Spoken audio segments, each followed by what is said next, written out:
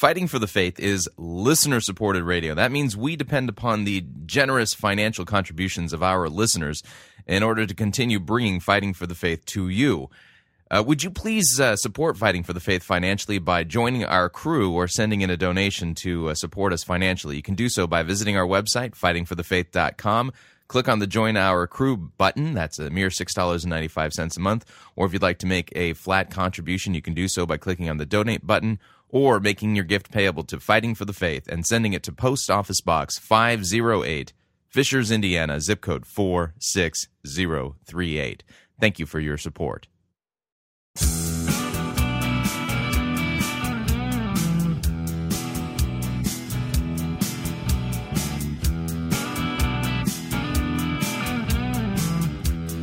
It's time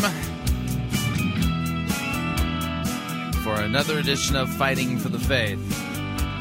Friday, September 24th, 2010.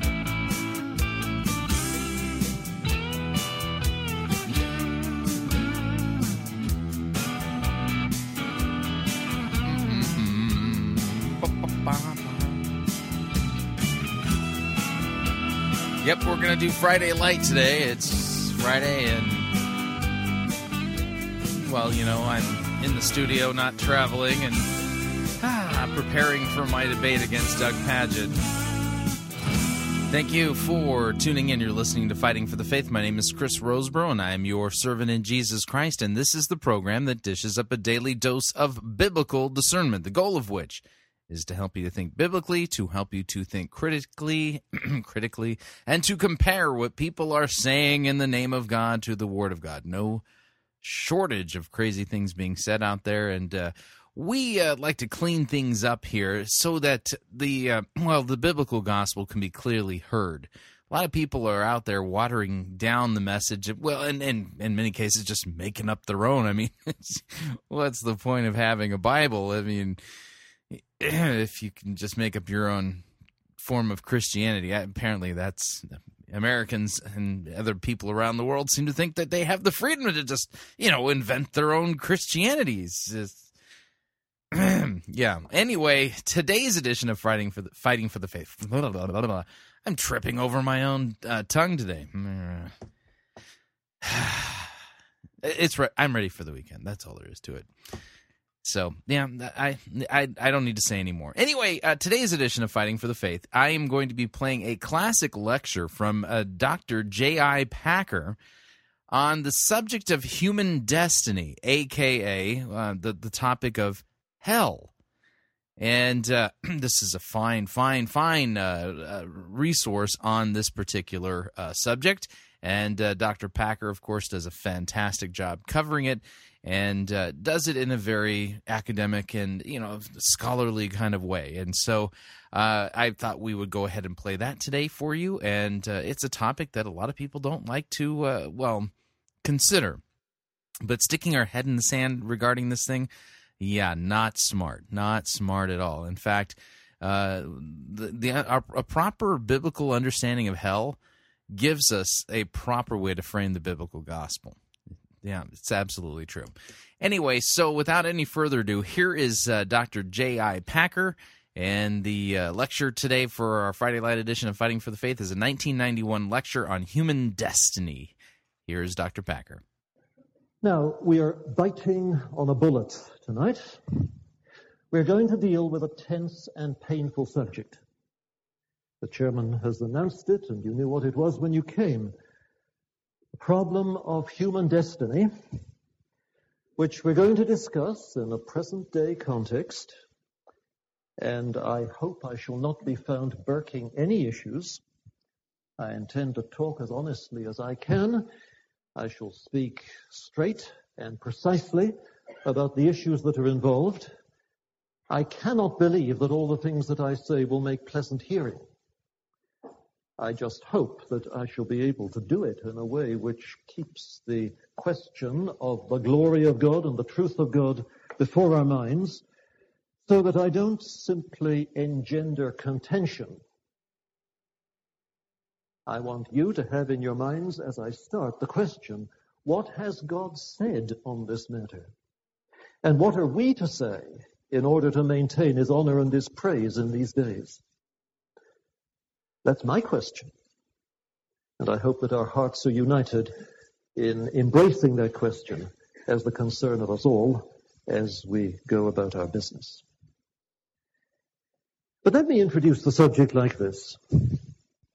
I teach at Regent College in Vancouver, Canada, and there, as in other colleges, from time to time we have fun. It would be a strange college where there never was any fun. And on April the 1st, 1990, one of the bits of fun which we all encountered was this. A spoof course program appeared in the mailbox of all of us faculty members. Our New Testament pundit, who writes on biblical interpretation, was down to lecture on how to prove anything from the Bible. The principal of the Baptist College with whom we work was to give instruction on what the Bible teaches about infant baptism. His colleague, whose speciality is family ministries, was slated for one course on how to conquer self-doubt through pretense and ostentation, and for another on motivating your children by guilt and fear. My assignment was this: Guilt Without Sex, an introduction to Puritan theology. I thought that was rather bright. And our new professor of theology was given the theme, Overcoming Peace of Mind, the Doctrine of Eternal Punishment. Get it? See, many a true word is spoken in jest. And there, I think, was a true word spoken in jest. It certainly is true that to a normal person, the thought that folk one knows and cares for, not to mention oneself, might face a destiny that could be described as eternal punishment is going to be profoundly disturbing. It rudely disrupts the sort of peace of mind that in the Western world we cultivate today. I mean, the sort of peace of mind that is gained by constantly telling yourself that there is nothing to worry about and everything in the end will work out all right, which is what we do over and over and over again. This complacency is part of our culture. It's sniffed like glue in the air that we breathe. And it does, in fact, operate, I believe, as a deadening drug on the mind. And so we shouldn't be surprised when there's a kind of knee-jerk reaction when we have it disturbed or challenged. We resent that and we say, no, no, no, no, no. And so we dismiss the doctrine of eternal punishment, which is one of the things that disturbs our complacency. We dismiss it, as I said, as in all its forms, debased Christianity. No, we say, that can't be true. Whatever our foolish ancestors believed cannot be truth for today. We scoff at hellfire as a bad dream, the murky stamping ground of redneck fundamentalists in America, and perhaps old-fashioned Roman Catholics all around the world. But for ourselves, we write off the idea as a hangover from primitive ages, now long past. And when we meet someone who still believes in eternal punishment, we regard him as at least quaint and perhaps weird. We certainly are not inclined to take him seriously. We know, of course, that belief in eternal punishment has been part of the mainstream in Christian conviction from the very first. Maybe we know about Tertullian in the 3rd century, who said much about it. Thomas Aquinas in the 13th, who also said much about it. Maybe we know about Jonathan Edwards and his famous sermon, which God used as a channel of revival in Enfield, Massachusetts. That's the sermon entitled Sinners in the Hands of an Angry God. And we know that belief in eternal punishment bulked large in Victorian Christianity. We know that Spurgeon, for instance, affirmed it and elaborated it over and over again. But just as we wouldn't dream of aping the Victorians in other matters, so we acquit ourselves of any responsibility to go along with them in this. Hell is dead, we say, so back to peace of mind. I'm not accusing you, but I am saying that surely you recognize the mentality of which I'm speaking, and surely you have at least had to fight its infection of yourself. This is how society encourages us to approach our subject. Everything's going to be all right. Give up the bad dreams. Well, how are we to respond to this? I don't hold any special brief for Victorian Christianity or for Jonathan Edwards or for Thomas Aquinas or for Tertullian, but I do hold a brief for that to which they all appealed, namely the Christianity taught by our Lord Jesus Christ and his apostles. And my first task now must be to point out as forcefully as I can that Jesus and the apostles do not let us off the hook with regard to eternal punishment in the way that we so blithely let ourselves off it. Rather, they impale us on that hook and make us face the issue directly. You see, the doctrine of eternal punishment stems directly from Jesus. Yes, it does. And the apostolic teaching on the subject simply echoes what the founder of Christianity first said. And no Greek mythmaker or Jewish fantasist ever spoke of eternal punishment with such weight and gravity as Jesus did. As W.G.T. Shedd affirmed in a landmark statement a century ago, I wonder if you know his name. He was a very distinguished American theologian back in the 1880s and 1890s. As he affirmed, and I quote him now, the strongest support of the doctrine of endless punishment is the teaching of Christ, the Redeemer of men. Christ could not have warned men so frequently and earnestly as he did against the fire that never shall be quenched and the worm that dieth not, had he known that there is no future peril to fully correspond to them.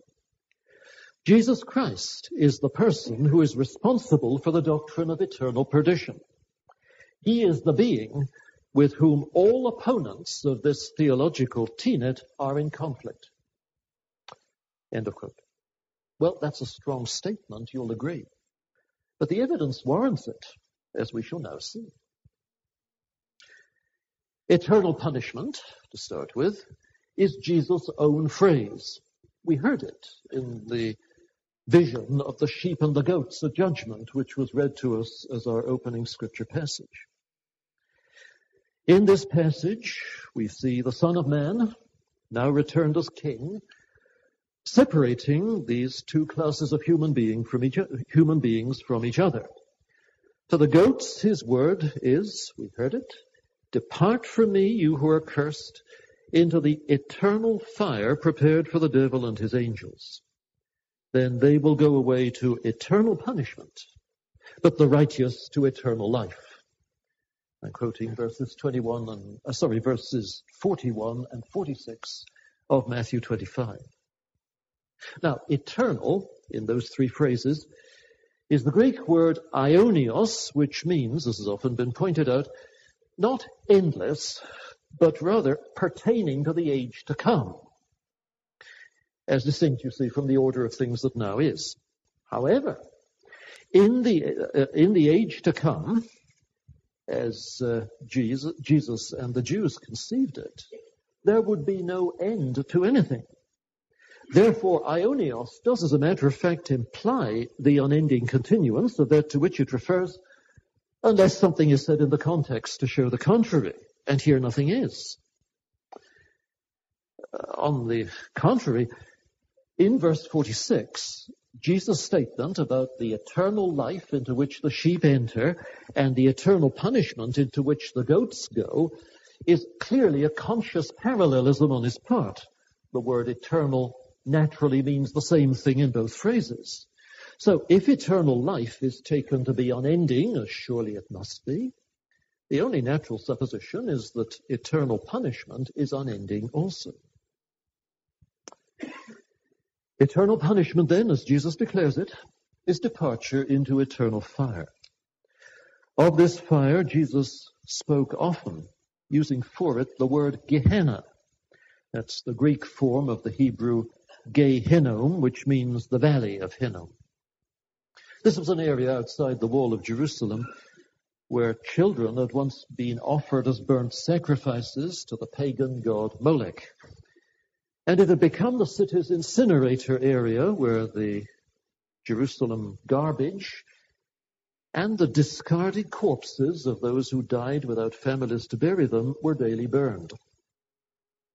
In the Sermon on the Mount, which surely no one will doubt is in one sense, at least, the charter of Christianity, in the Sermon on the Mount, a great gospel sermon, we find Jesus saying to his own professed disciples that anyone calling his brother a fool, that's an index of malicious contempt you see in one's heart, will be, says Jesus, in danger of the fire of hell. That's literally the Gehenna of fire. That's what the Greek says. That's Matthew 5, verse 22, if you want to look the text up.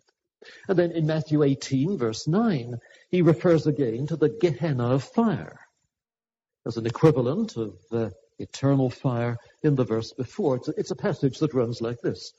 If your hand or your foot causes you to sin, cut it off and throw it away.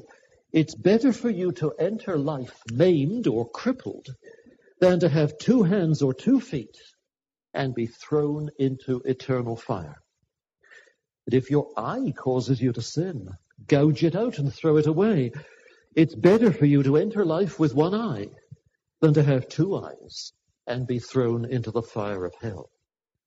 I don't think that needs any comment from me. The verses speak for themselves. The teaching is surely very, very clear.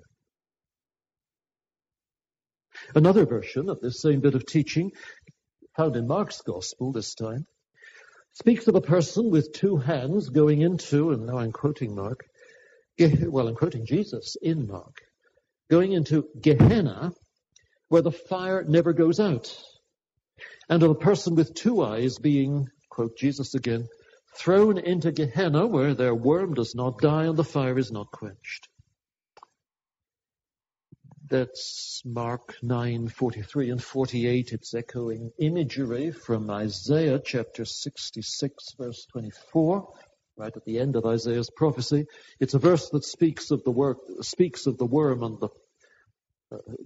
and the fire destroying corpses. Well, now Jesus is taking this gruesome imagery, gruesome indeed it is, and applying it to the fate of living souls.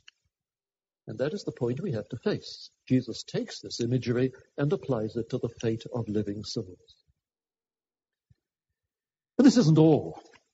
With these passages should be linked Jesus' picture of the tares and the bad fish being finally taken out of the kingdom and thrown into the fiery furnace. The Greek phrase is the furnace of the fire. It's as explicit as can be. It's the place, says Jesus, where there will be weeping and gnashing of teeth. We should note also the grim form of Jesus' call for courage as he sends out the 12 on mission. Don't be afraid, he says, of those who kill the body but cannot kill the soul. Rather, be afraid of the one who can destroy both soul and body in hell. Gehenna. That's Matthew 10, verse 28. Destroy, in that verse, is the Greek word apolumi. It's a regular word for wrecking and ruining something, as when you total a car, and so make it useless, you see, for its intended purpose. It doesn't mean annihilation. Never did in secular Greek, and doesn't in the Bible either. It means that you make a thing totally unfit for, totally incapable of achieving the purpose for which it was made. And hell here is Gehenna, the word that I introduced you to a moment ago. And the one to be feared, of course, is not the devil, but the one whom Jesus called Father. He said it. We need to take it seriously. All right, we ask, what does it all add up to? Well, we may summarize it like this. Jesus speaks of a destiny of being in the fire. His phrase, forgive it on my lips. He speaks of a destiny of being in the fire for all people everywhere whom he doesn't accept as his own. Yes, it is all people everywhere, because in Matthew 25, verse 32, we're told that the sheep and the goats are between them all nations. He calls the fire Gehenna, and he describes it as aionios, eternal, part of the abiding future of things, and as never going out.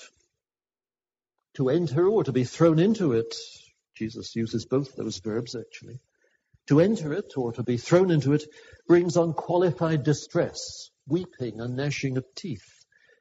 A condition that Jesus elsewhere ascribes, we would note, to those banished at Judgment Day to what he calls the darkness outside. You remember that phrase as it appears in the King James, where it's a haunting phrase, the outer darkness, the darkness outside, where there's weeping and gnashing of teeth.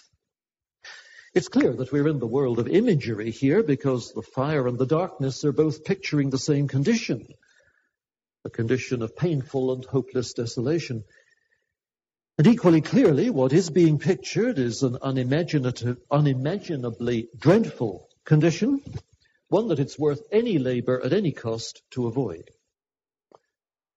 And the one who says all this, let us remember again, is the incarnate Son of God, our divine Redeemer, who, if anyone, should know what he's talking about, and should therefore be heard as having authority when he deals with these things.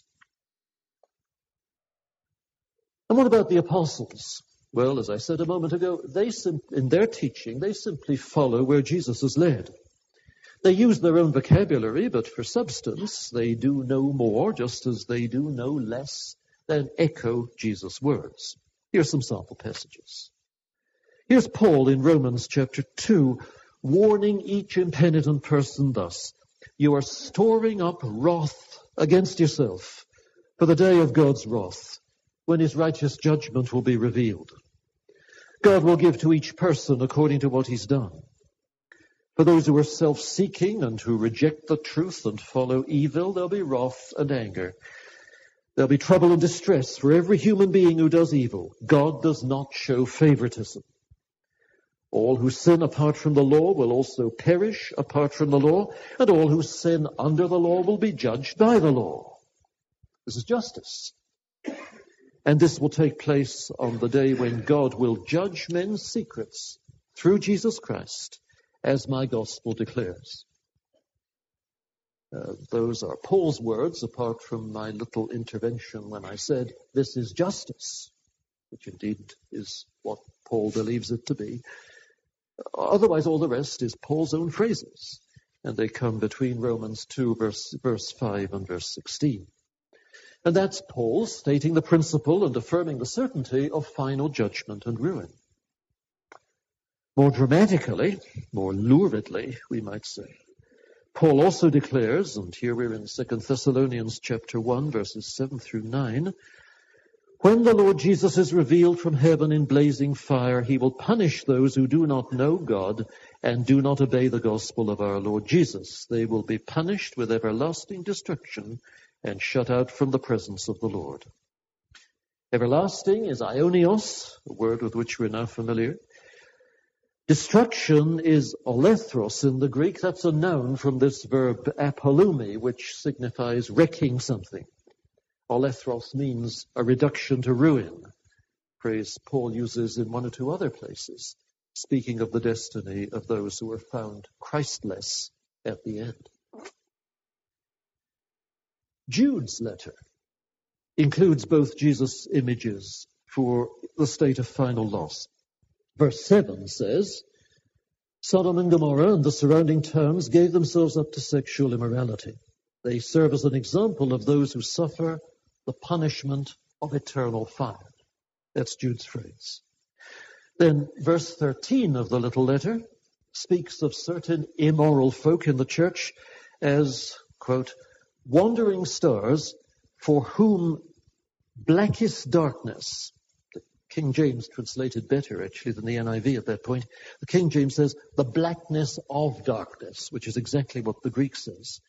They are then wandering stars for whom the blackness of darkness has been reserved forever. It's sometimes been suggested, as we shall see in a moment, that the eternal fire of which Jesus and the apostles speak is an image of immediate annihilation. But Jude's phrase, darkness, blackness of darkness, reserved forever, clearly indicates that Jude didn't intend his reference to the eternal fire to be taken in that way. The phrase in verse 13 is as explicit as can be. The blackness of darkness reserved forever. It's awesome, but that's what the apostle says. And so we might go on. There's more in the New Testament than I've quoted. There's much, for instance, in Revelation. In Revelation 14, verses 9 through 11, we are told, in the lurid imagery which the pictorial chapters of Revelation indulge in. By the way, let me tell you this. Most people think that the letters to the seven churches are just an introduction to the visionary chapters, chapter 4 through 22 of Revelation, and that it's those visions which are the real meat of the book. I venture to put it to you that that's backwards, that the real burden of the book of Revelation is the message of our Lord to the seven churches, and by parity of reasoning to all our churches, which you got in chapters 2 and 3, following the vision of Christ in glory in chapter 1. And then chapters 4 through 22 are a long visionary appendix intended to demonstrate that however tough times may be, as the anti-Christian forces battle God's people, there's no question who is on the victory side, namely those who endure, those who stand fast, those who overcome, to use the language of the letters, those for whom the Lord has reserved the crown of life. I'd like you to think about that. You may or may not agree with it. But in any case, in the visionary chapters, trenchant things are said about eternal destiny, and Revelation 14, verses 9 through 11, warns that anyone who worships the beast, quote, will be tormented with burning sulfur in the presence of the holy angels and of the Lamb, and the smoke of their torment rises forever and ever.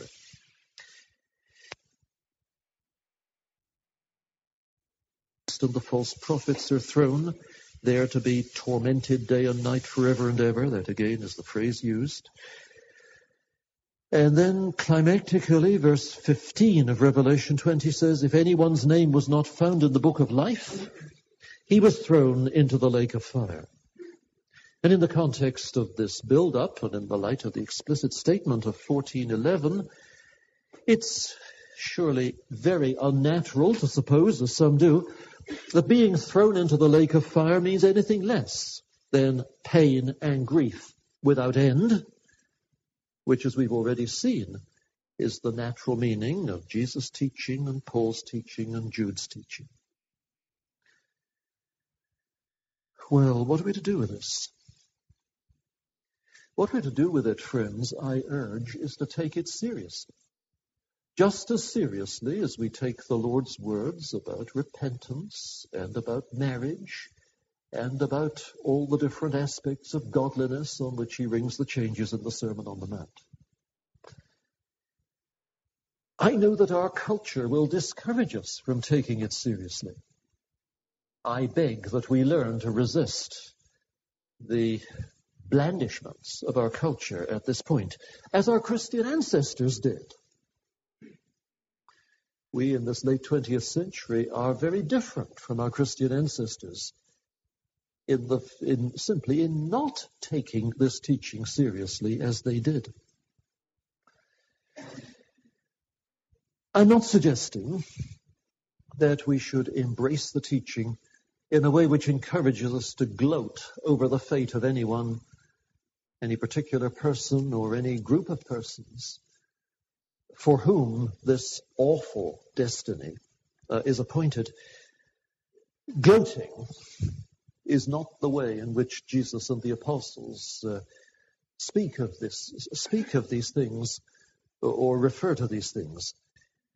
I put it to you that our attitude, rather, as we contemplate this teaching, should be one of what I call traumatic awe.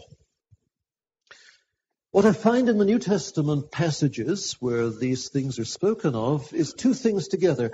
A passionate gladness that justice will one day be done for God's glory, along with an equally passionate sadness that fellow human beings, no matter how perverse, will thereby be ruined. This traumatic awe is reflected, surely, in Jesus' tearful words over Jerusalem. He wept over the city, remember. He knew that it was slated for destruction. He knew that it deserved destruction, but he wept over it. And you find the same the same traumatic awe, I think, in his compassionate admonition to the women who walked with him to Calvary. Do you remember? Daughters of Jerusalem, he said, don't weep for me. Weep for yourselves and for your children. It's a passage in Luke 23, verses 28 through 31. And similar submissive sadness comes out in Paul's heart cry about the Jews whose rejection by God he announces.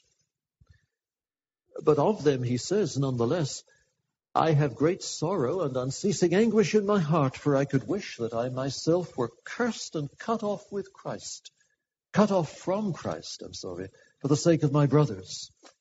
Again, he says, my heart's desire and prayer to God for the Israelites is that they may be saved.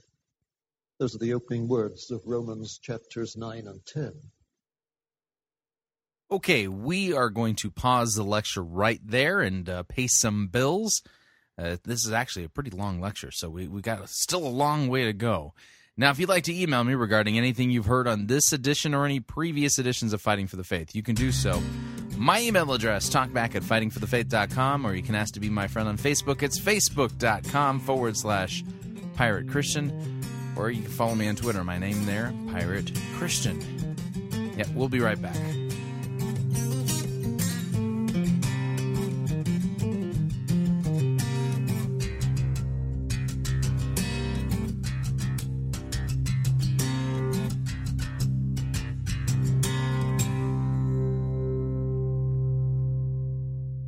Living a life of purpose can't save you. You're listening to Fighting for the Faith.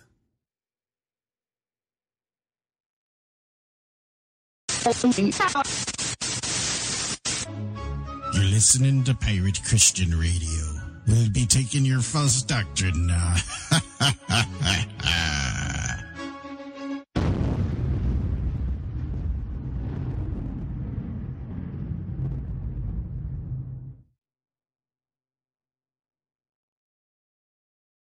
If your church's praise band plays songs that worship you rather than God,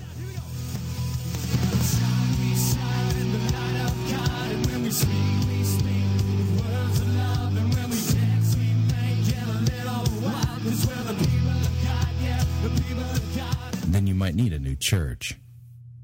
If your church's praise band plays songs that worship you rather than God, and your pastor always preaches the law but never the gospel, you see, it takes more than belief. It takes more than faith to really please God. Then you might need a new church.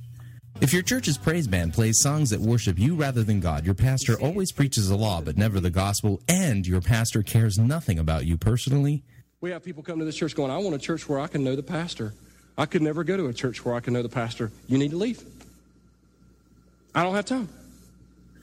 I love my wife, I love my kids, and I will not sacrifice my family on the ministry altar so I can come eat food that I don't like and hang out with people that make me uncomfortable.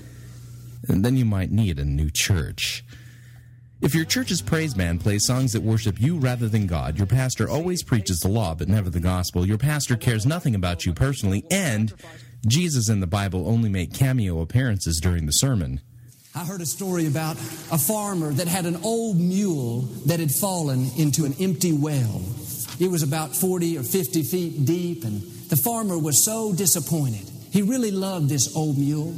Then you definitely need to find a real church. This has been a public service announcement from Pirate Christian Radio. Dr. Rod Rosenblatt discussing the Church's need for world-class scholarship and the unique way in which the British academic model offered at the Wittenberg Institute can help provide you with a top-level postgraduate theological degree. Christians are dependent on good scholarship in a way that sometimes we forget. Think of Tyndale House in England. Some of those evangelicals were so ruled away from the big table conversation in the Church of England that they had to develop graduate training under particular guys who had a high view of Christ and a high view of Scripture. Over the years, they did marvelous stuff with individual young scholars who came there to be trained. So what's the difference between the European model and the American model?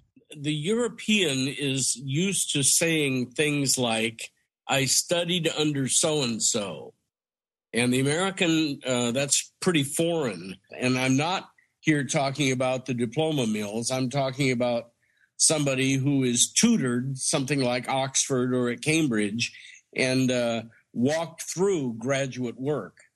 If you would like more information about the Wittenberg Institute's British-styled research master's degree, then visit them on the web at wittenberginstitute.org/PCR or call them at area code 425-533-8659.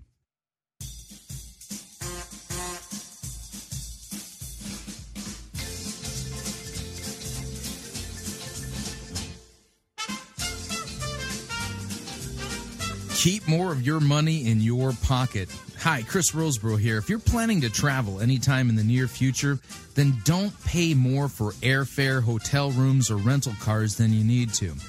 Longtime Pirate Christian Radio featured advertiser Cheap O Air can save you a Tijuana taxi load of money on all of your travel needs. Plus, Cheap O Air has a seasonal promotional code for all of our listeners that will save you an additional $10 off of Cheap O Air's already low prices.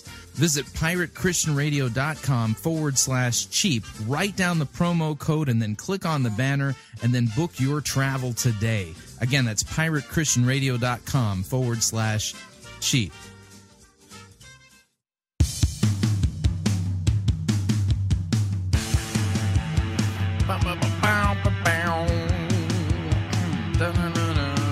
All right, we're back.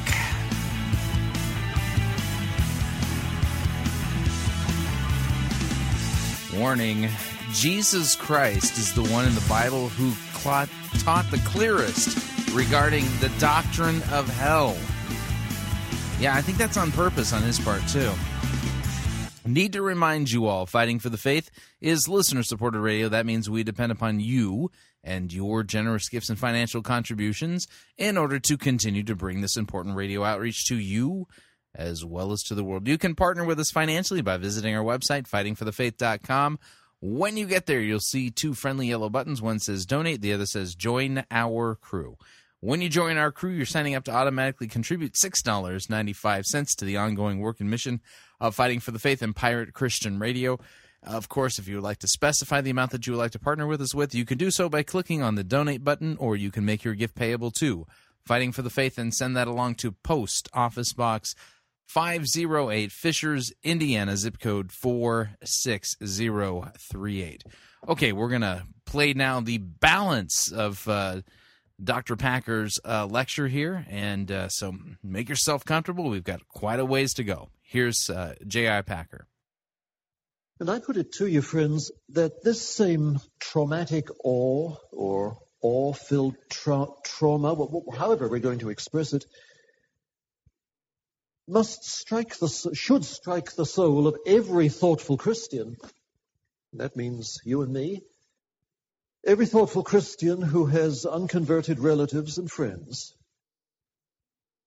as we brood on the certainty that Jesus the Savior will one day return to judge the living and the dead.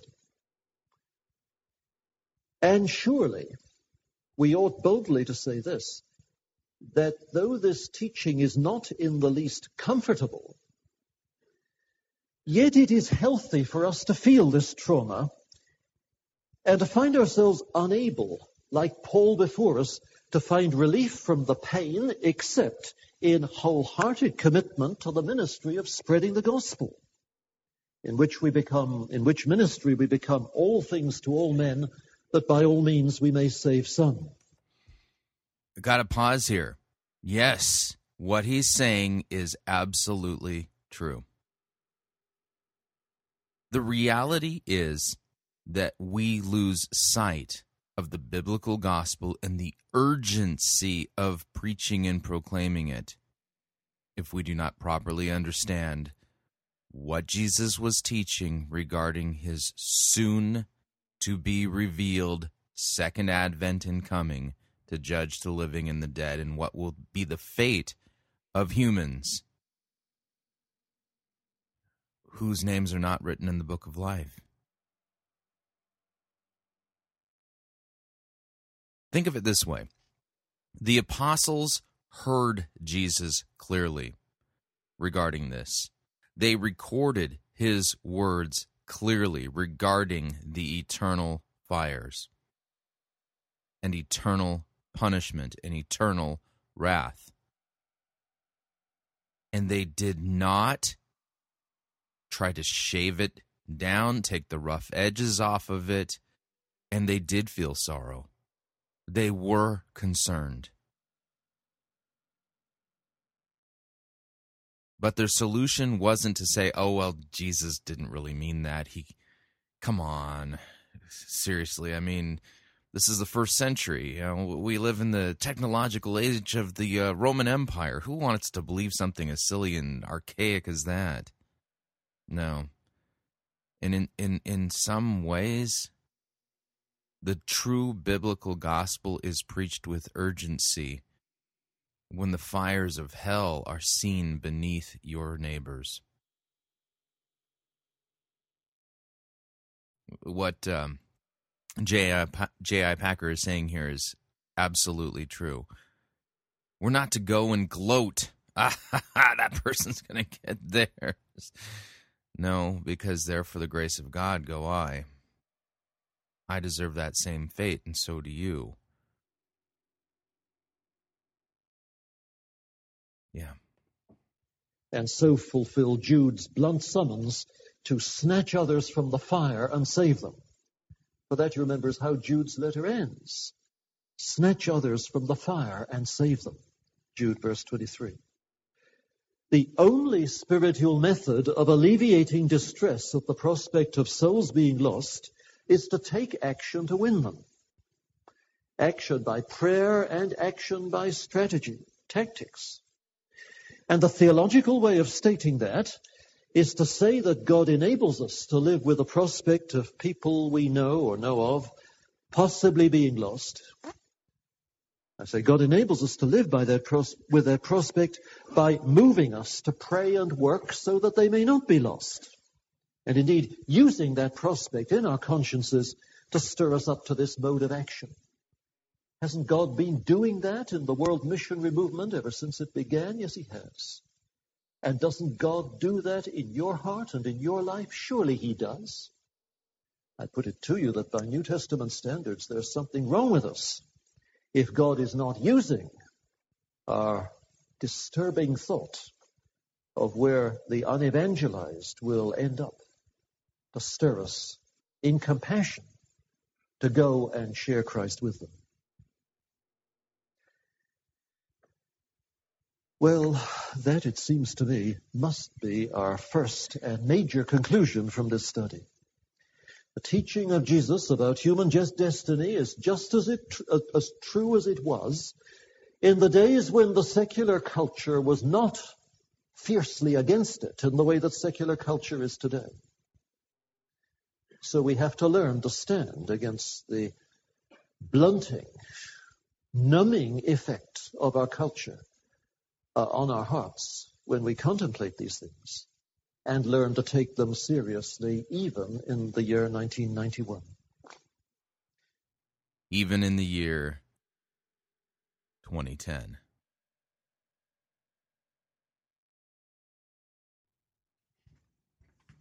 The essence of the doctrine is that there is retribution. This is a thought that runs all the way through the New Testament. And for those justified by God's grace, the principle of retribution works out to those, says Paul, who by patient obedience and well-doing have sought honor and glory from God. There'll be eternal life. That's the appropriate retribution for them. They have sowed to the Spirit. Now they reap from the Spirit. They reap eternal life. That's Galatians chapter 6 and verse 7. The doctrine of justification by faith and acceptance by grace does lead us on to the doctrine of the new life and the sowing to the Spirit, through which the reaping from the Spirit comes. That's retribution. And in the case of those who turn their back on God, alas, so many still do, they have walked away into darkness, and for darkness to be their destiny. And for those justified by God's grace, the principle of retribution works out to those, says Paul, who by patient obedience and well-doing have sought honor and glory from God. There'll be eternal life. That's the appropriate retribution for them. They have sowed to the Spirit. Now they reap from the Spirit. They reap eternal life. That's Galatians chapter 6 and verse 7. The doctrine of justification by faith and acceptance by grace does lead us on to the doctrine of the new life and the sowing to the Spirit, through which the reaping from the Spirit comes. That's retribution. And in the case of those who turn their back on God, alas, so many still do, they have walked away into darkness, and for darkness to be their destiny is no more than appropriate, just retribution from a holy God.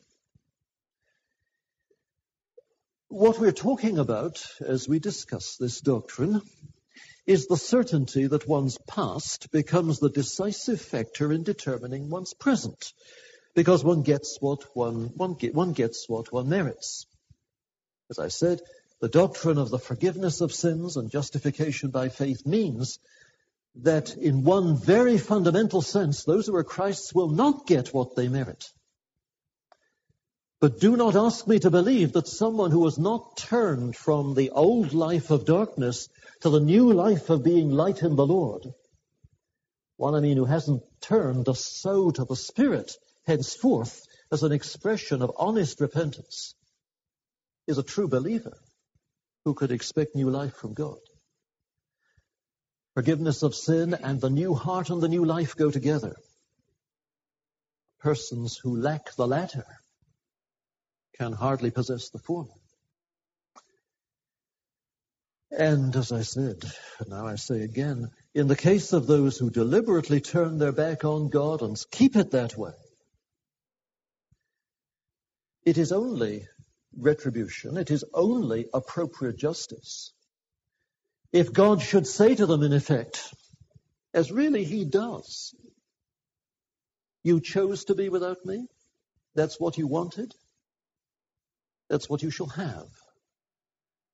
But to be without me as the source of your life and your light doesn't mean that you are without me in every sense. I will be with you to let you know what I think about the way that you live. And sometimes when conscience speaks in this world, people begin to appreciate something of what that means. I was talking earlier today to my friend Derek Swan, who spoke of the late Professor Finlayson, great Scottish evangelical theologian, who, in a sentence well worth remembering, defined heaven as being with God through the mediator, and hell as being with God and having no mediator. So that one knows, and for all eternity is unable to forget what God thinks of the way one has lived. Retribution. Justice. This is what we're talking about. There's nothing arbitrary here. This is really the awesomeness of the doctrine. There's nothing here but God giving to people what they have chosen, but in such a way that they discover the true bitterness of their choice when it's too late for any change to be made. Teachers like C.S. Lewis stressed over and over that no one is in hell who has not chosen to be there, in the sense of choosing to be self-absorbed and to keep God and his grace at arm's length. Well, I'm not going to pursue that thought any further. I only bring it in here in order to convince us that this is not, what would one call it, sadistic savagery on God's part, as at least one writer, to whom I'll refer in a minute, is pleased to call it. This is justice. The Bible presents God as a just creator, a just God who will finally do justice in relation to human destiny at the last day. But now what I have to bring before you is something which, frankly, I am very sorry to have to mention. For I guess many of you know I am an Anglican, and it's among Anglicans in particular that the trend to which I'm now going to make reference has emerged and gained momentum within the last year or two. I want to train my searchlight on the supposition that the existence of those who leave this world in unbelief will not after all be endless, but that one day they will simply cease to be, and that will be the end of it. It's a new notion. The mainstream Christian church for more than 1800 years, believed with virtual unanimity that one aspect of the hellishness of hell is its endlessness. And it is the sects, the Seventh-day Adventists and Christadelphians and Jehovah's Witnesses and Herbert W. Armstrong's Worldwide Church of God, who have embraced the idea of annihilation, the idea, that is, that at some point when folk at or after leaving this world, those who have rejected God will simply cease to be. But,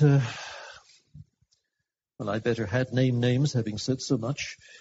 In recent years, persons who may fairly be called accredited evangelicals of the mainstream have written in favor of extinction. They call it annihilation or conditional immortality. And these writers include, well, here we go, nearly all of them are Anglicans. John Wenham, veteran of the Tyndale Fellowship in Britain's UCCF. IVF took on the new name, UCCF, 20 years ago, but some of us go back to the days when IVF was the name of the movement, and John Wenham himself does. Veteran then of IVF, let me say it that way. Philip E. Hughes, a senior Anglican Reformed theologian, in his last book, published in 1988, came out for this doctrine. John Stott, one of the best-known and most admired evangelical leaders anywhere in the world, came out for it in the book titled Essentials, published in 1988. Now I'm going to pause here. We've moved beyond this. The emergent church movement and the new liberalism that embraces irrational philosophy in postmodernity doesn't believe in annihilationism. They believe in universalism. Everybody is going to be saved. There won't be any hell. We're talking about everybody, everywhere, probably including Satan himself, all get to spend eternity in God's good graces. That's where this is heading now. This year, my colleague Michael Green teaches me at Regent College, Vancouver, published a large new book which contained the sentence, I quote it, "Christians should reject the doctrine of conscious unending torment for those who have never heard the gospel, just as firmly as they reject universalism. You couldn't pitch it much stronger than that. And I could name other names, but that's quite enough, I think. A chairman made reference to the fact that this movement, this theory, and the advocacy of it, a relatively new arrival on the evangelical scene, is making a good deal of headway these days. And he made reference to Donald MacLeod's excellent article in Evangelicals Now, rebutting the thesis, having reviewed it as the coming orthodoxy, perhaps. In 1986, another of my Anglican colleagues, a man named Peter Toon, wrote with reference mainly to Britain and North America, and I quote him now, "In conservative circles, there's a seeming reluctance to espouse publicly a doctrine of hell, and where it is held, there's a seeming tendency towards a doctrine of hell as annihilation."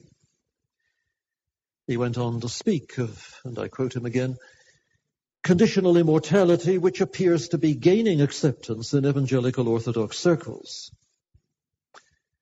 Here, at this point, John Stott speaks in a way which I think is very strong. He says, I quote him, "The ultimate annihilation of the wicked should be accepted as a legitimate, biblically founded alternative to their eternal conscious torment." Well, these are the things that are being said, and we have to ask ourselves what we make of them. Well, the question to raise is the question, are the biblical foundations of conditionalism solid? And here I want to begin my analysis by pointing out that the advocates of this view, when they write books expressing it, do appear to be backing into it in horrified recoil from the thought of billions in endless distress, rather than moving into it because the obvious meaning of Scripture beckons them. Right, exactly. The people who waver regarding the doctrine of hell do so because of the idea of good night. There's going to be billions of people experiencing this traumatic, eternal judgment of God in His wrath. May I posit a thought here? When you think that God is cruel and unjust in doing such a thing, it's not God who's done that. He's being very just. In fact, what you're doing is using God, the very morals that God has revealed to us, by which we judge good and evil. You are using God's morals basically wrongly in applying them to Him and saying that He's unjust, unkind, and unfair to justly give people this outcome, this fate. Who are we to judge God? And so, rather than using the doctrine of hell clearly taught by Christ, clearly taught by His disciples, the apostles, and clearly taught by the Christian church from the beginning, as motivation to preaching the gospel, instead, people pervert that and use it as motivation to jettison the doctrine of hell. That does nobody any good. Nobody any good.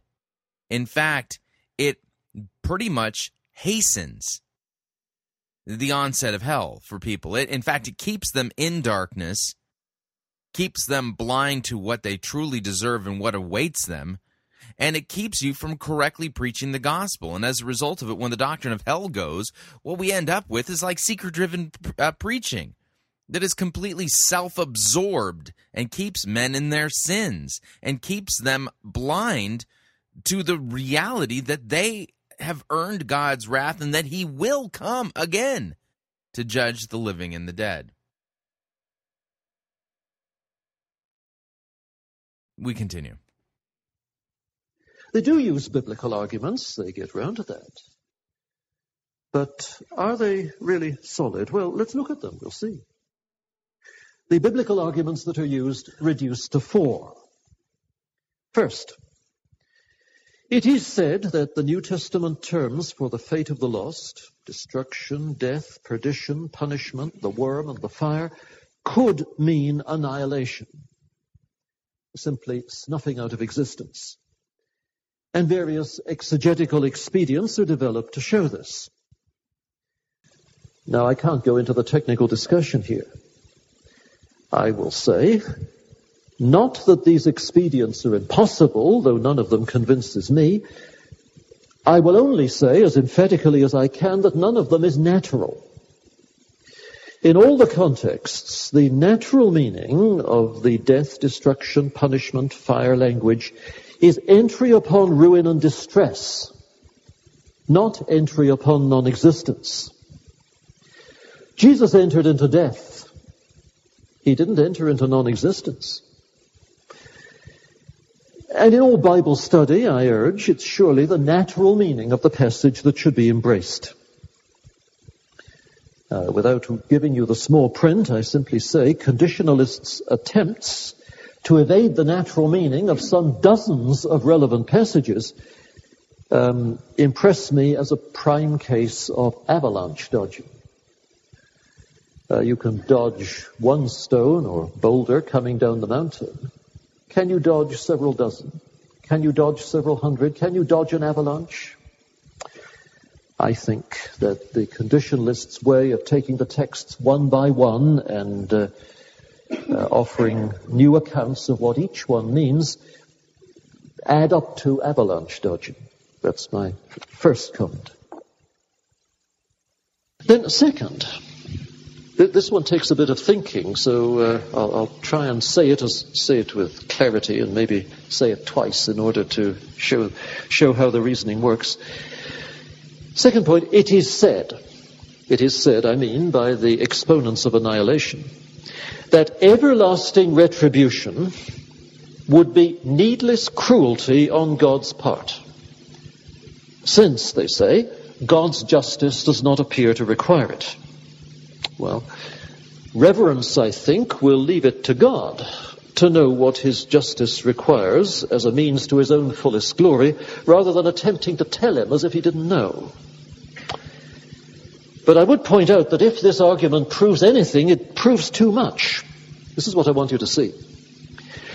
If it is needlessly cruel for God to keep the lost in being after judgment until the moment when he finally snuffs them out, no reason can be given why it's not needlessly cruel for him to keep the lost in the conscious misery of the interim state prior to judgment, which Jesus' story of the rich man and Lazarus shows that he does. That's Luke 16. And then to raise them bodily in what Jesus calls the resurrection of judgment. What need is there for that? It would be kinder on God's part if his justice doesn't require the continued existence of those who've rejected him. It would be kinder on God's part, if kindness is what this is all about, to snuff them out at the moment of death. What God ought to do on conditionalist principles is annihilate unbelievers on death. But as biblical conditionalists have to confess, he doesn't do this. Scripture is too clear on the unhappy state of the rich man in Hades, awaiting resurrection in Jesus' parable. Scripture is too clear on the resurrection for judgment. Scripture is too clear on the fact that he who destroys the person finally in hell is destroying body as well as soul. In other words, it's persons in their resurrection body who are being envisaged. So God does preserve the lost for a period. And so the conditionalist argument boomerangs. The conditionalist argument is intended to show that God doesn't do what would be needlessly cruel if he did it. But the biblical conditionalists have to concede that already he's doing what is needlessly cruel on their basis. Can you see that? Here there's a very radical difference between those who reason about God and his ways in terms of an acknowledgement of his justice and the fact that whatever else he does, this holy creator of ours manifests his justice to all eternity. And those who reason about God in a way which leaves the manifesting of justice out of the picture. And I think that I need to expose that radically different way in which the two groups of Bible students think about the Bible's God.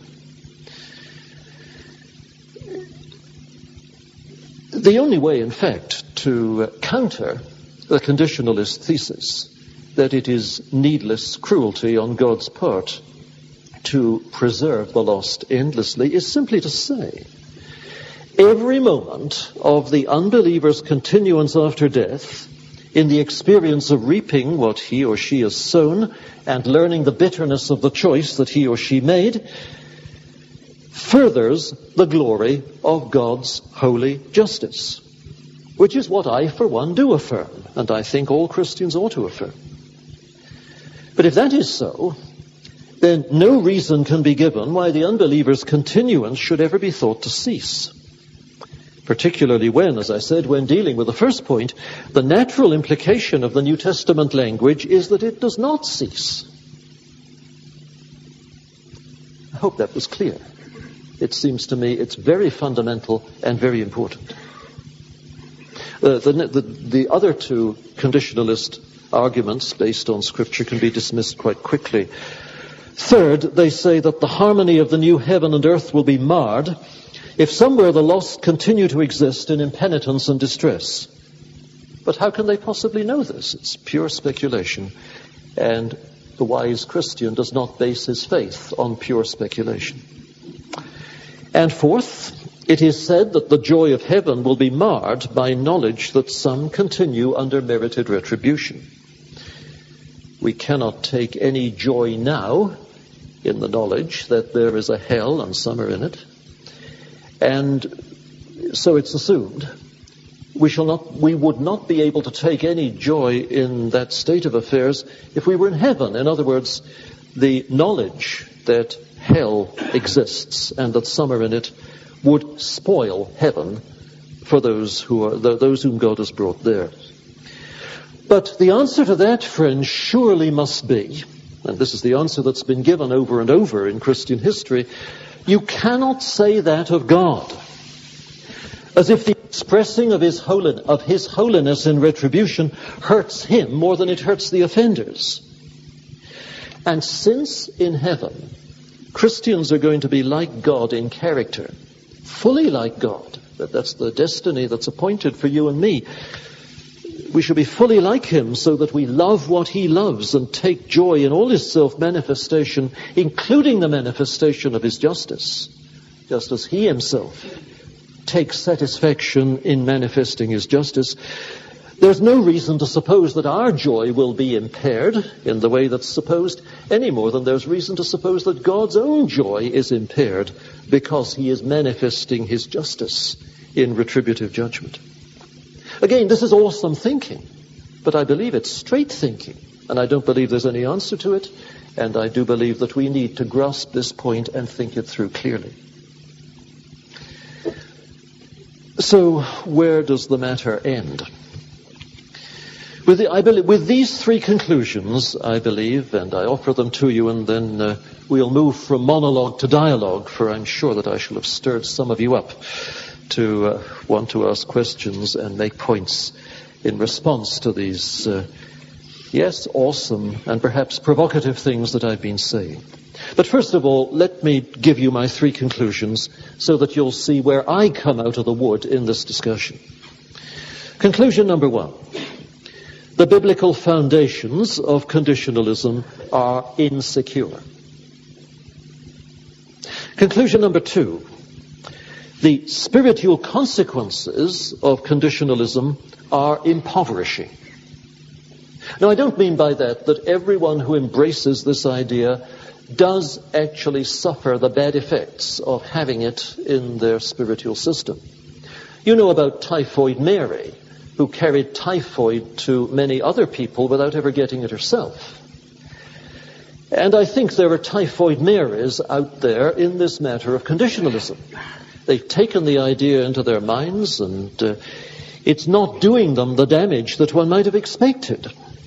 And I do want you to hear clearly when I say that though I mentioned some names, I was certainly not accusing any of those named parties from showing in their own life and ministry the weaknesses that conditionalist teaching is calculated to bring. But for all that, conditionalist teaching is calculated to bring weaknesses in at least these ways. If nature takes its course and ideas shape the soul, as it's the nature of ideas to do, a conditionalist's thought of God, this is the first point, will miss out on the glory of divine justice. It's a thought which he will not bother his head with because he's concerned about something else. And I believe that that's an impoverishing when in our thoughts about God and his ways and his glory, we don't bring his justice into the picture. And then second, I think that the conditionalist may be expected to have an idea of worship and a practice of worship that misses out on praise for God's judgments. Now, the Psalms, the book of Revelation, do not miss out in praising God for his judgments. Look, for instance, at your leisure at Revelation chapter 19, verses 1 through 5. No, let me actually read them, because this is biblical material that we have to take seriously. This is set before us as part of the story of the triumph of God in these visionary chapters of the book of Revelation. Chapter 19, verse 1. After this I heard what sounded like the roar of a great multitude in heaven, shouting, Hallelujah! Salvation and glory and power belong to our God, for true and just are his judgments. He has condemned the great prostitute who corrupted the earth with her adulteries. He has avenged on her the blood of his servants. And again they shouted, Hallelujah! The smoke from her goes up forever and ever. You see, this is something for which the saints will praise God, that he has vindicated himself and his people by judgment, by retributive judgment, by dealing with those who've opposed him and the saints as they deserve. And it goes on in that same vein, verse 4. The 24 elders and the 4 living creatures fell down and worshipped God, who was seated on the throne, and they cried, Amen, Hallelujah. Joining in the praise of God, you see, for his true and just judgments. And then a voice came from the throne, God's own voice, of course, saying, or Christ's voice, I suppose it is, saying, Praise our God, all you his servants, you who fear him, both small and great.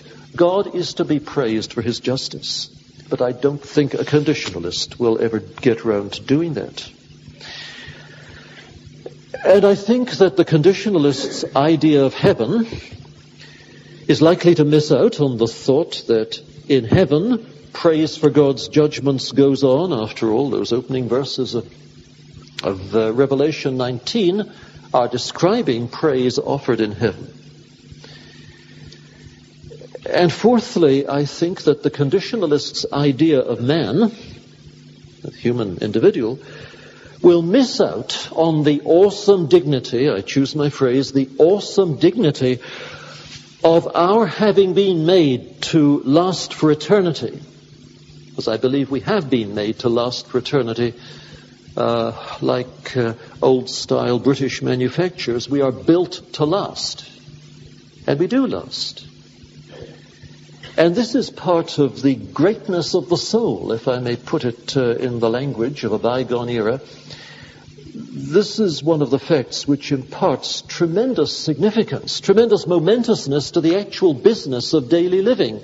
We are, by our daily living, contributing to a destiny which lasts forever. If anybody's life is going finally to be snuffed out, that, to a degree, trivializes the life of that person. If nobody's life is going to be snuffed out, ever, then everybody's personal existence is a matter of enormous importance to them and to their Christian fellows who are called to love them for Jesus' sake. And let me add to this, in light of today's universalism.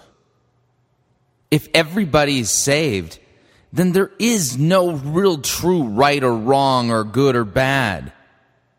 Doesn't matter what you do. Go ahead and murder a bazillion people. Live like there's no tomorrow and party it up. It doesn't matter. You're already in. Just continue to indulge your sin. The category of sin disappears. The category of consequences for sin disappears if everybody's already saved. When I see the dignity of humanity, which our secular culture is undermining so drastically, being further undermined by conditionalist doctrine, which says, well, for the folk who don't believe, it doesn't matter in the end, they'll just cease to believe. It'll be painful getting there, but God is going to snuff them out eventually, so don't worry. When I see the dignity and the momentousness of human life being snuffed, being diminished by that kind of teaching, I tell you, it distresses me. I hope it distresses you. It's a sort of covert worldliness that's come in, as it seems to me, and I cannot find a good word to say for it. And finally, I think that in the preaching of the gospel, a conditionalist is likely to miss out on telling the unconverted that their prospects without Christ are as bad as they could possibly be. Because, of course, on conditionalist teaching, they aren't. The prospect of an unending eternity of sorrow and distress is a much worse prospect than the prospect of annihilation after judgment.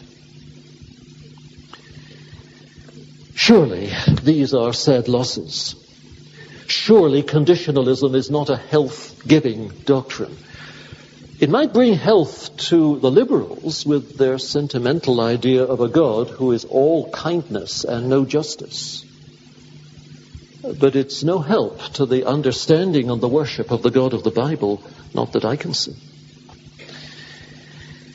So I'm concerned about the current trend towards conditionalism, and I hope it may soon be reversed. This lecture is a dissuasive from conditionalism. I make no bones about it. I think this is an unhappy development. I hope we shall soon, by the grace of God, see the last of it. And then the third conclusion I want to draw, quickie. Imagining hell is unprofitable. We can't do it. We would be wise not to try. I don't believe that the horrific imaginings of the past really helped anyone to grasp the ghastliness of an eternity in the presence of God without a mediator.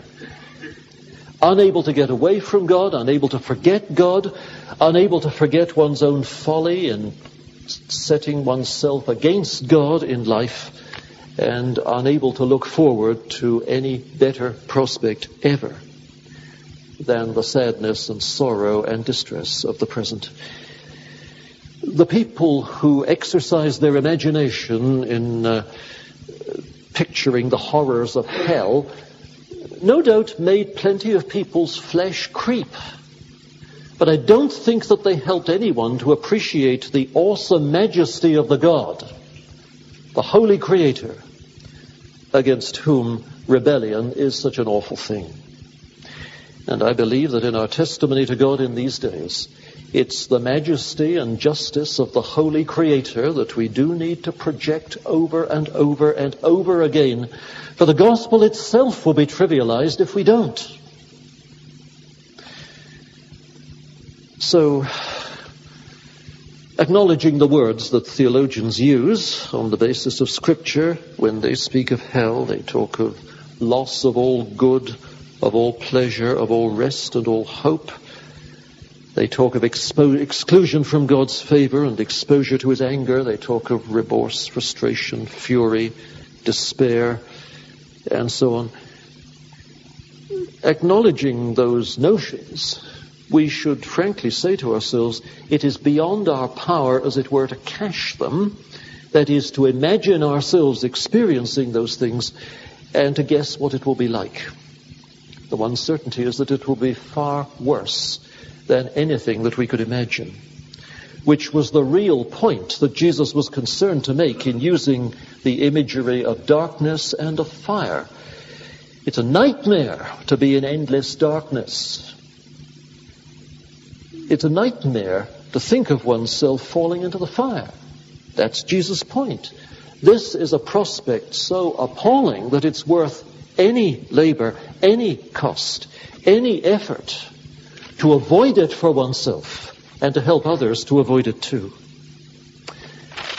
So I invite you, as the conclusion of this somber lecture, yes, I know it's been a somber lecture, to school your minds, as I seek to school mine, to dwell on heaven rather than on the other place, except when we are seeking, in Jude's phrase, to snatch others from the fire. And let's get on with evangelism, realizing how important the issues of salvation really are. Let's labor at that point to be wise. Now, questions, discussion. I agreed with the chairman. I will be my own chairman. You make any observations that you wish. Wave your hand. I'll recognize you. That's the way that we put it in North America. It means I point in your direction. And then please say loud and clear, because this is a biggish auditorium. Say loud and clear so that everyone can hear you what it is that you'd like to say. I am happy to accept any questions, and you can react to what I've said to you in any way that you like. But we have these few minutes. If we can use them profitably, let's do it. Dr. Matter? Yes. Do you think that Jonathan Edwards was guilty of the unprofitable origin of hell in his sermons? Did you all hear that? Was Jonathan Edwards guilty of unprofitable imaginations when he used his imaginative powers to picture the horrific prospects that confronted sinners? My answer to you, sir, is that Jonathan Edwards, in all his preaching, and he used to write out his sermons word for word, and we've got them in print, so we know exactly what it was that he said. Jonathan Edwards, in all his preaching, framed everything of this kind in teaching about the holiness and justice of God, the rightness of judgment, the desert of condemnation that attaches to those who reject the gospel. And it was only in that frame of reference that he allowed himself the passages where, in effect, he says, imagine this. And then comes a horrific analogy like Jesus' own use of the image of the fire. And yes, they're there. In Sinners in the Hands of an Angry God, which sermon he published, we have it. We know what he said, and there are other sermons of the same kind too.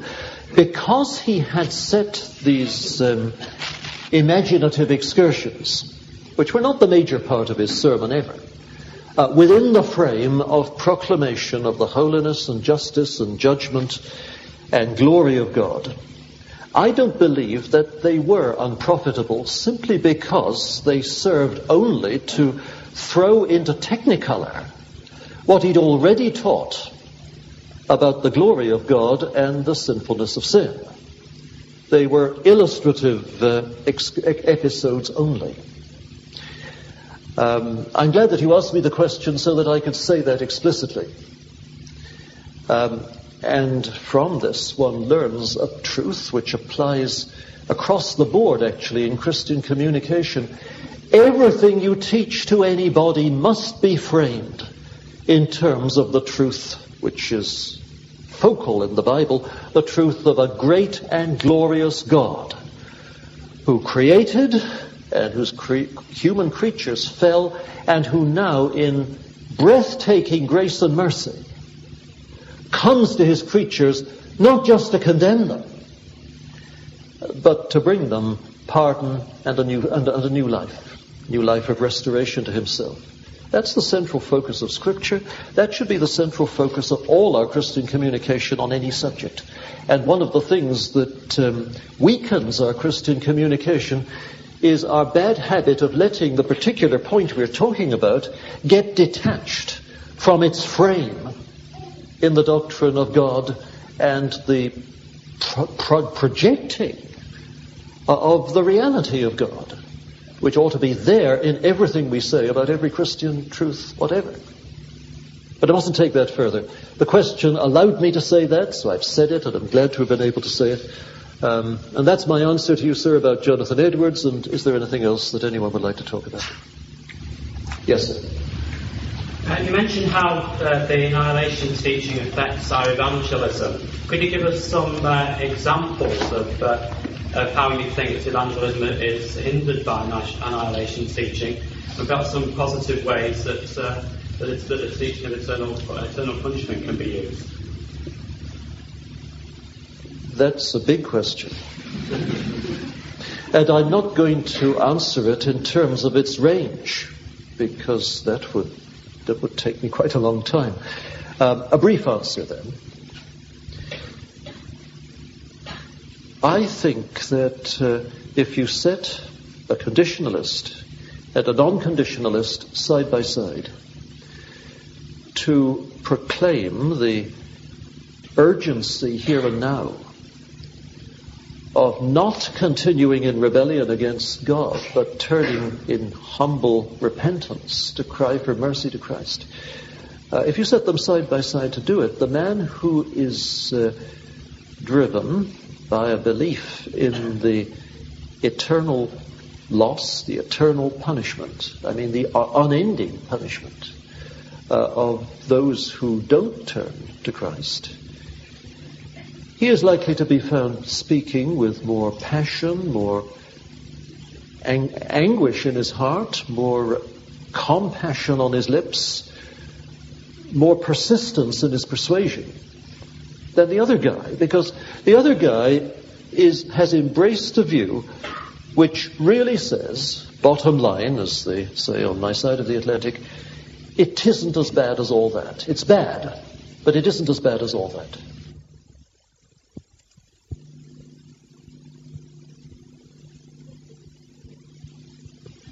Perhaps a bit more Olympian, a bit more detached, a bit less involved, a bit less compassionate in the way that you invite sinners to Christ. Because you know that if they don't turn to Him, it won't be as bad as all that for them, bad though it will be. That was what I tried to say in the lecture, really, but your question prompts me to say it again. The flip side, here again I'm talking the North American language, you must allow me to do that. The flip side, the other side of that same point is one which I think obliges us all to examine ourselves rather seriously. Just for the record, just as a matter of simple truth, most of us don't take our evangelistic calling half as seriously as I think we should. The second great commandment is love your neighbor. Can you honestly say that you love your neighbor if you're not seeking an opportunity and trying to devise means to present the gospel to your neighbor and win him, allure him to faith in Christ?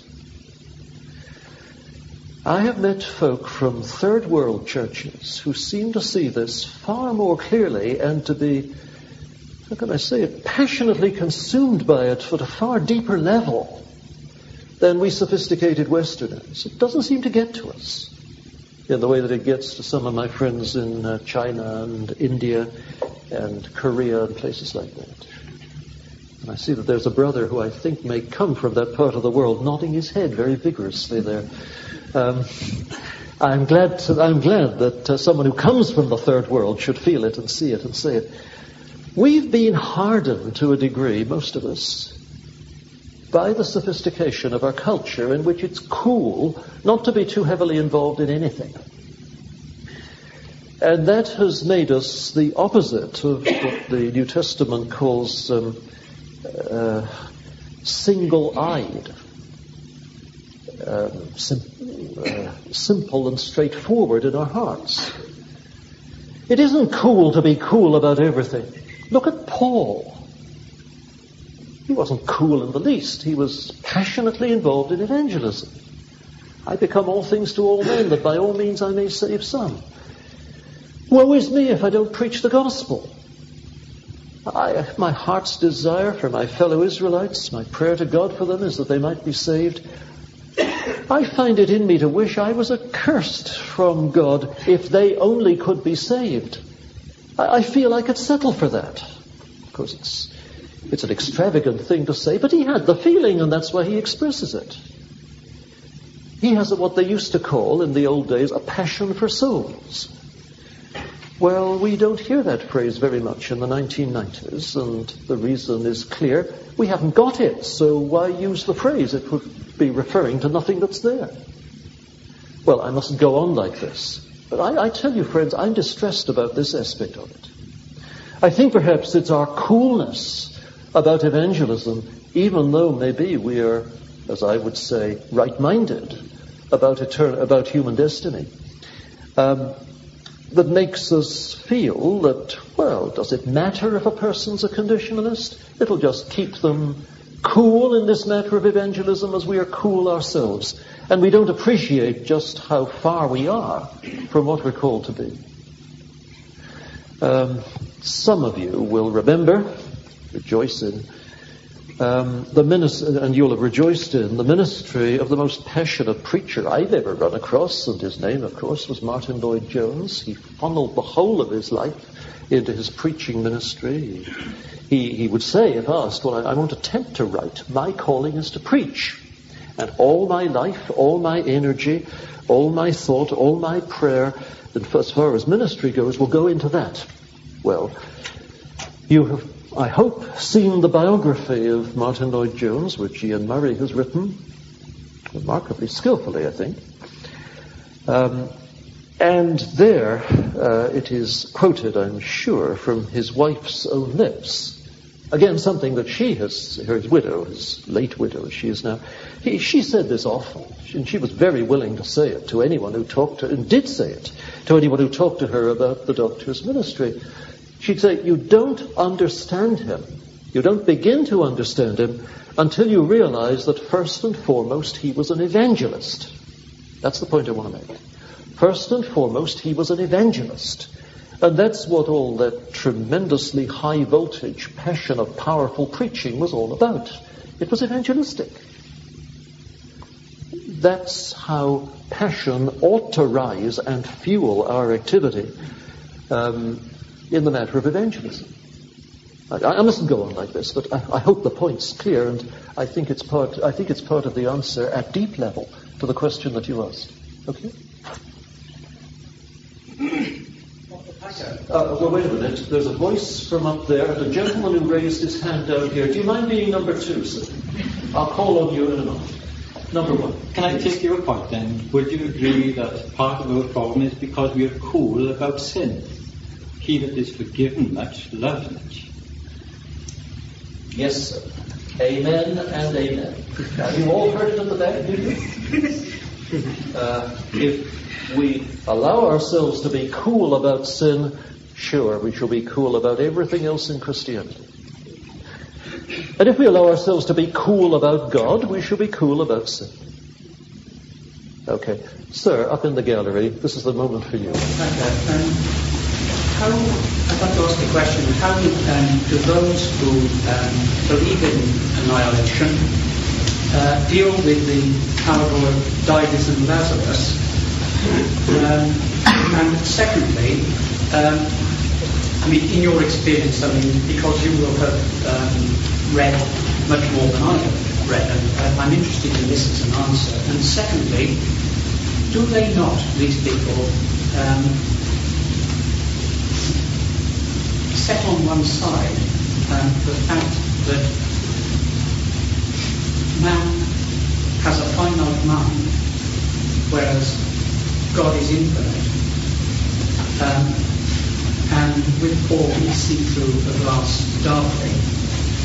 And it will be like that this side of glory. And then we will see all things explained. And is it not this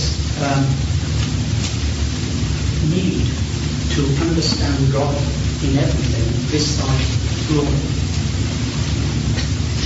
Do you understand? I think I understand the question. Two questions. It's a double-barreled.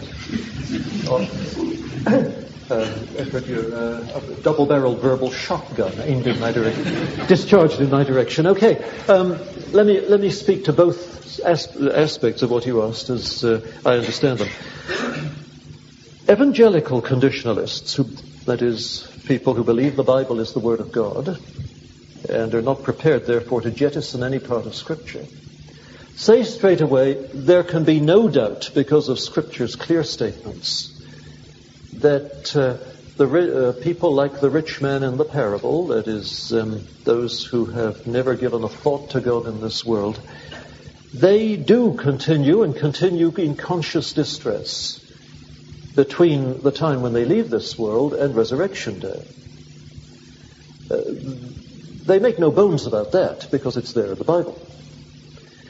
And then they also acknowledge that there in the Bible is the bodily resurrection of the unjust, those who rise to the resurrection of condemnation, as Jesus calls it in John 5:30, I think it is.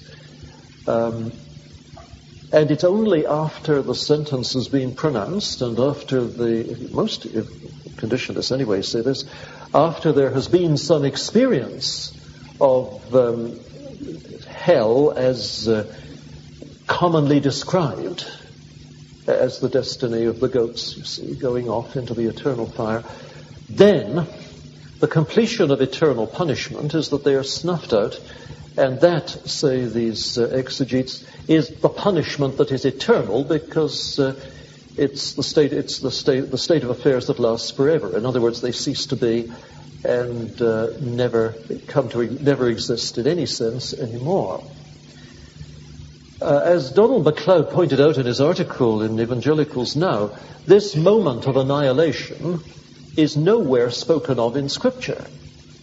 And it isn't. And the conditionalists only get it from their avalanche-dodging exercise of saying that death and destruction and banishment and so on, all those somber Scripture words used of not entering into life, they imply annihilation as part of their meaning, to which anyone with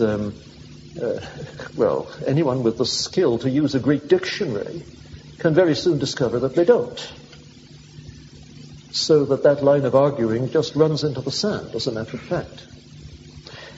But then you are really asking me, if I understand the second half of your question, you're really asking me whether there isn't an element of improper rationalism in what they're doing. Whether they're not, in other words, assuming that they, as of now, that would mean you and I with them, we are competent to understand everything that God is doing and to assess it. I think the answer has to be, sorry to say this, yes, there is an element of very improper rationalism that has crept in at just that point. And one of the most obvious expressions of it is that they assume, in argument number 4, wasn't it, in my list, that if they were in heaven, they would be as distressed at the thought that there were some people, some whom they knew in the state of distress, punishment, torment, distress, whatever we're going to call it, as they are now. And to say that is to assume, you see, that we now are competent to say what we shall feel like in heaven. But of course we aren't. We now are imperfectly sanctified creatures. Our love of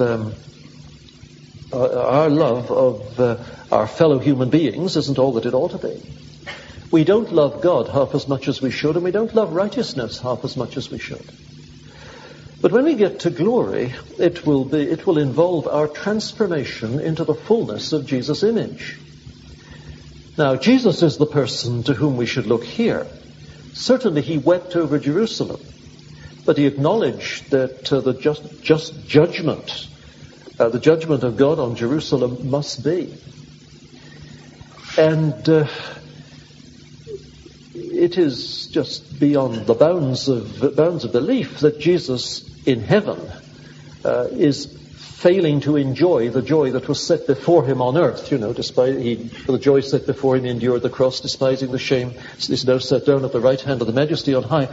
It's just intolerable to suggest that his enjoyment of the joy set before him is currently marred in his glory by the knowledge that there are people in the state of Dives, as at the moment there are, you see, in that state between leaving this world and awaiting the resurrection.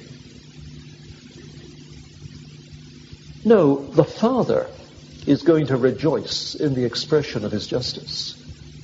The Son, who is appointed the judge of the living and the dead, is going to rejoice in the expression, the actualizing of God's justice in all his acts of judgment, whereby he sentences some to, the goats, you see, to eternal fire prepared for the devil and his angels. He will rejoice in that because it's just. Can you, friends, rejoice in the justice of God? In the thought that the God of all the earth is doing right, dealing with people finally as they deserve. I believe, you see, that in heaven we shall all of us rejoice in that.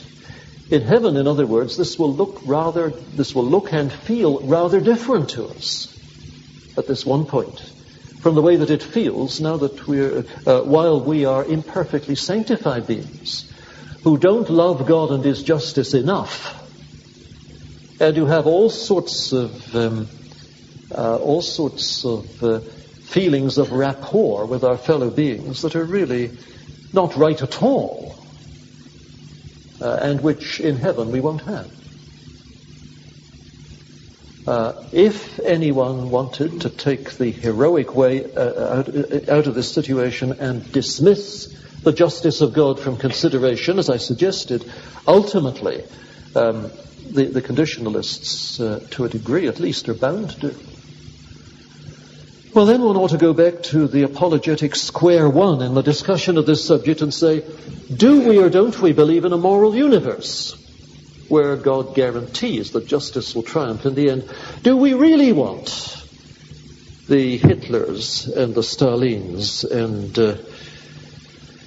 I was going to name a living potentate in the Middle East, but perhaps I better not do it.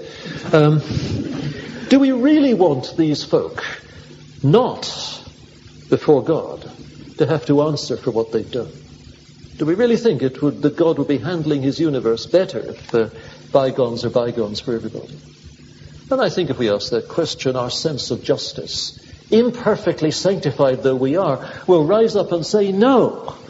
A universe in which morality and immorality finally made no difference to anyone would not be a universe for which we could praise God in the way that the universe to which the Bible introduces us, in which the judge of all the earth does do right, even though often it's a case of how long, O Lord, and we have to wait for that to happen.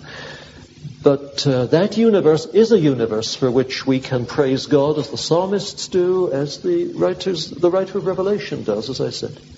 I'm sorry, I'd rather gone to town on that one, but I hope I've made the point in a way which gives it some weight. I wanted to. The chairman will eventually come up onto this platform and... a self-fulfilling prophecy, look at it.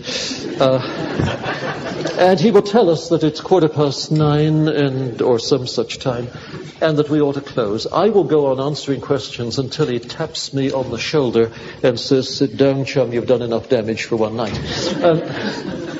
Are there any more questions that anyone wishes to ask? Time is running out. Well, wait a minute, this is difficult because two hands went up together. Quick answers.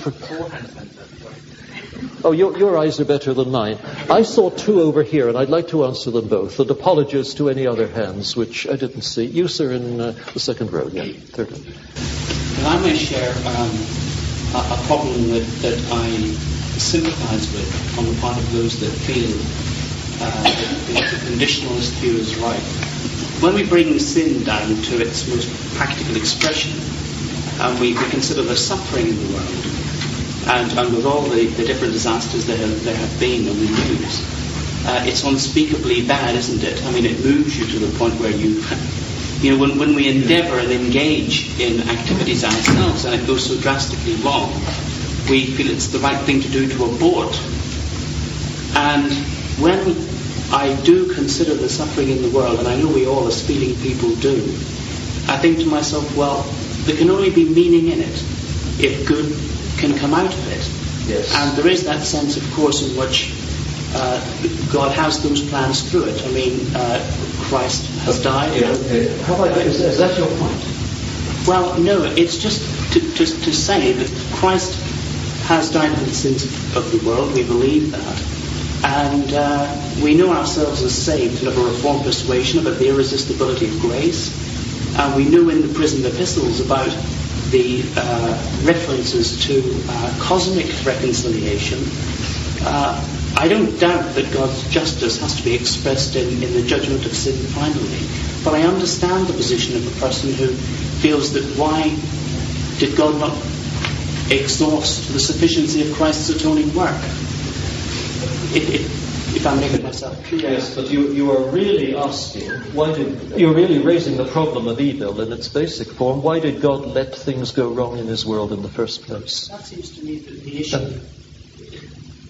Well, it is something that can be discussed, but not now, you see, because time's run out.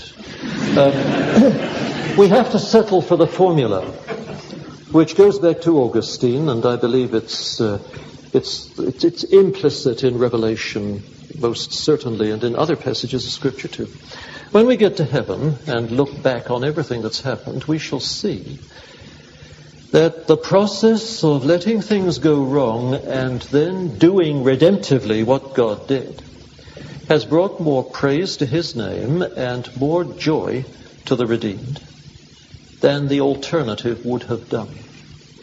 I can only say that as a formula of faith and invite you to continue with me on the pilgrimage towards the glory where we shall see that it's true. I'm afraid that's the only answer I can give, not only because time's run out, but because that's the only thing I know to say, and I believe it's true. I'm afraid, sir, we're at a disadvantage now. I think time has gone, and can't you see he's panting? He does want to close the meeting. Forgive me, I'll be around for a few minutes afterwards, though there are one or two people here that I want to greet. I hope that nobody is going to engage me in a half-hour theological discussion. But I will be around for a minute or two if there's things that absolutely must be talked out quickly before the evening ends. But Dr. Shaw, come and... what was the phrase they used in the... Christian Union when I was an undergraduate? Shut us up in prayer. You do that. I would like to say thank you very much on your behalf to Dr. Packer for his lecture and for his openness to questions afterwards. And if the range of evangelical churches that are represented here this evening could speak and witness with one voice on the issues that have been raised this evening, then it will do great good to the cause of the gospel. Interesting stuff. Great lecture, by the way. Good questions. And so that you know, this is exactly the topic of the doctrine of hell is exactly what I'll be debating Doug Pagitt on October 23rd in Newberg, Oregon. So if you want information about that debate or you'd like to attend, you can get information by visiting fightingforthefaith.com, and you'll see a little logo that says the Believers Reason Conference. Click on that and you'll get all the information that you need in order to find out how to attend and register for the conference. And I will be debating Doug Pagitt for 3 hours on the doctrine of hell. So lots of stuff going on there. So anyway, we're at the end of another edition of Fighting for the Faith. If you'd like to email me regarding anything you've heard on this edition or any previous editions, you can do so by emailing me. Talkback@fightingforthefaith.com, or you can follow me on Facebook or be my friend on Facebook. It's facebook.com/Pirate Christian, or you can follow me on Twitter. My name there, Pirate Christian. Until Monday, may God richly bless you in the grace and mercy won by Jesus Christ and his vicarious death on the cross for all of your sins. Amen.